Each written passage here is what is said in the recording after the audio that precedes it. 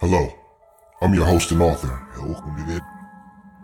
and welcome back to the Horror Stories podcast, where tragedy is described beautifully through short horror stories that intrigue the mind and chill the soul. Season 1, The Asylum Tapes. Episode 2, A Killer's Perspective, the story of the birthday butcher. Okay. Not gonna lie. Man, this is what I was talking about in the first place. Crazy. I'm not trying to any more sit tapes here. in here?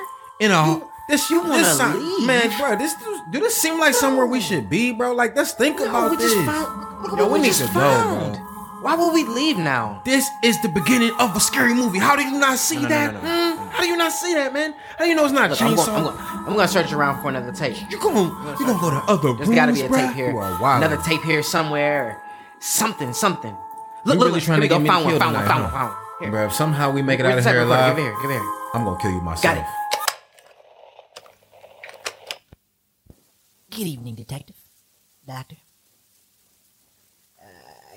Can I get a smoke?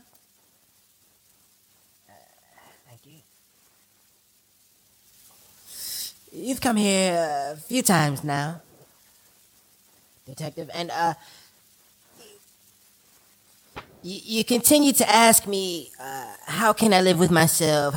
How could I do such a thing? How could I behave in the way that I have behaved? And here's the problem I have with that line of thinking.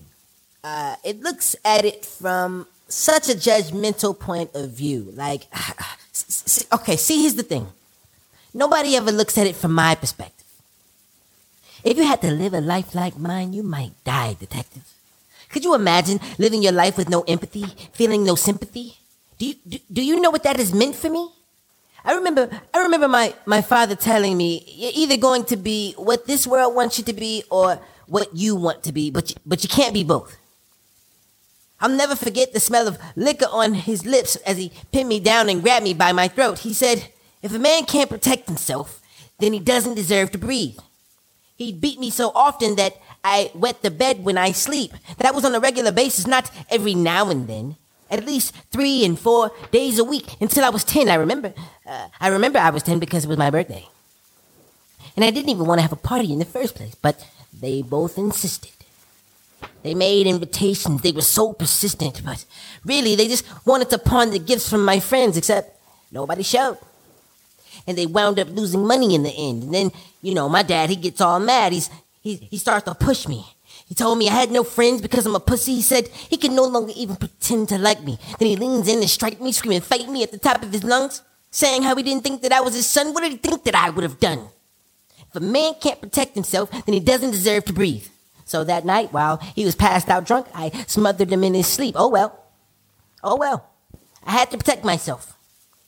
That was just self-care. I couldn't continue to neglect myself. That wouldn't have been fair. But after that night, my mom was never the same.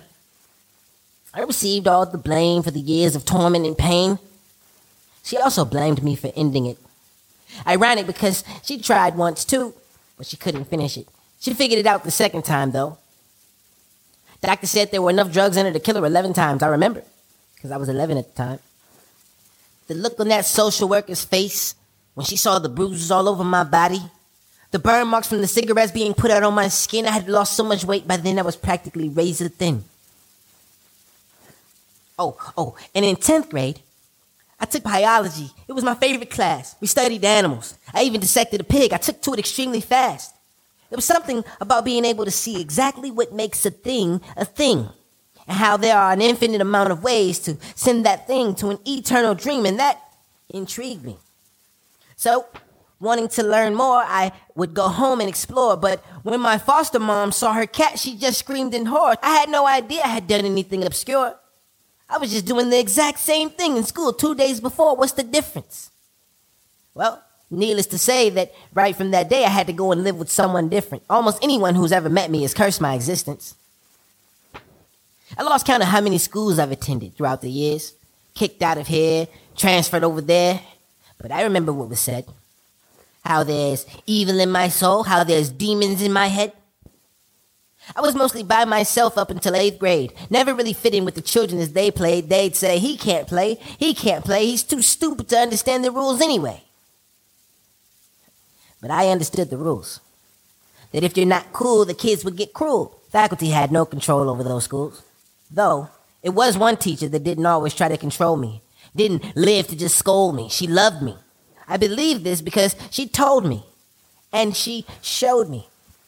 The connection was instant. Until one day she began acting distant. If you didn't know any better, you might have missed it. But I could immediately notice the difference. In a way, she treated me the absolute worst. Never mind that she was my first, but she made me believe in my own self-worth. She gave me hope. But in the end, she just used it as rope to hang me. I was devastated more than angry, and frankly, I wanted vengeance. I wanted her to feel what I felt in that instance, but I was young, and I thought that I really loved her. I just wanted her to learn from her mistakes. You know, that I'm not trash for you to take out to the curb after you scraped your plate. But how would she ever learn if there's no consequences for her actions? So, I went and found 3 teachers that all shared her initials, and they stabbed them. The next day, I brought her a newspaper with that story on the headline. I told her that this is a sick world we live in. Please, be safe. Make it home by bedtime. And can you believe that bitch turned me into the police? I did her a favor, and this is the thanks that she shows me. How was any of this my fault when she chose me? But hey, you live and you learn. For whatever reason, the police didn't seem overly concerned. I answered a couple questions, and back to school I returned. Later on, I found out that they thought that those murders were unrelated. And in each of those cases, they blamed the person that they were dating. After that, though, she transferred schools. She must have changed her name because I couldn't find her.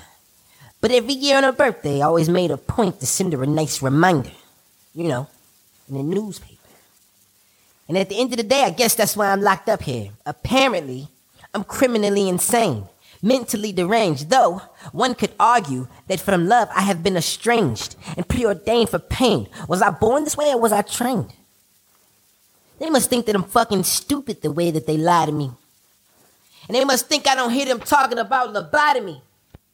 But obviously, I'd kill everyone in here before I let these sons of bitches poke and pride at me. Because if a man can't protect himself, then he doesn't deserve to breathe.